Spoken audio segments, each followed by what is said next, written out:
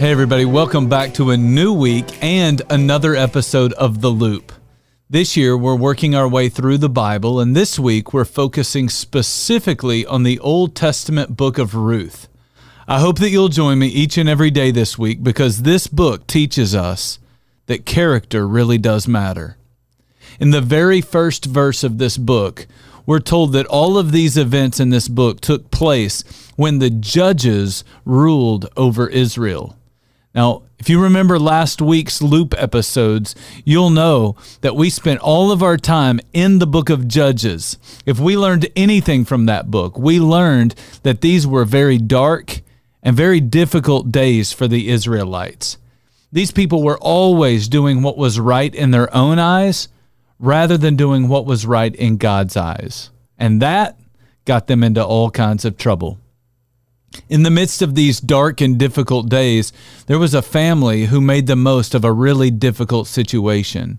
And the way they did it is they always acted with exceptional character.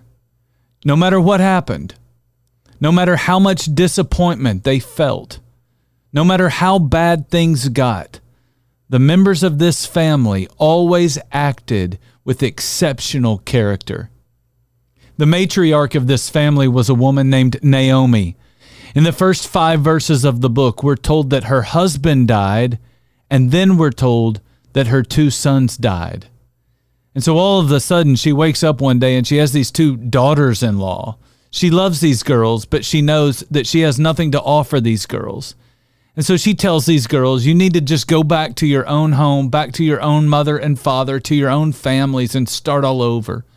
One of the girls does just that. But the other girl, a girl named Ruth, she said in chapter 1, verse 16, don't urge me to leave you or to turn back from you. Where you go, I will go. Where you stay, I will stay. Your people will be my people, and your God will be my God. Now that, my friends, is what we would call loyalty, and it is a rare quality in our world today. But let me tell you something. The loyalty that you see in Ruth, it served her very well in life. In chapter 2, Ruth is being treated with kindness by a man named Boaz, so much so that she finally asks him in verse 10, why have I found such favor in your eyes? In verse 11, Boaz said this. He said, I have been told all about what you have done for your mother-in-law since the death of your husband. That woman's loyalty led to favor. It prompted this man Boaz to respect her, to give work and opportunity to her. It eased the pain of this very difficult season, and it would eventually change her life. So let me ask you, would the people in your life describe you as a loyal person?